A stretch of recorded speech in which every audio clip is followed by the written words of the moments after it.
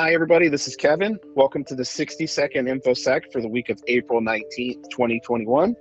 In our continued series on ransomware, I wanted to talk to you a little bit about what you can do to prevent getting into a situation where you've been attacked or targeted by hackers.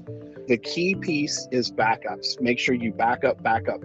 Think about offline backups and offsite backups where you can put copies of your data that if you were to be attacked or targeted, that data could not be attacked as part of your network. Make sure you're using quality antivirus and anti-malware software.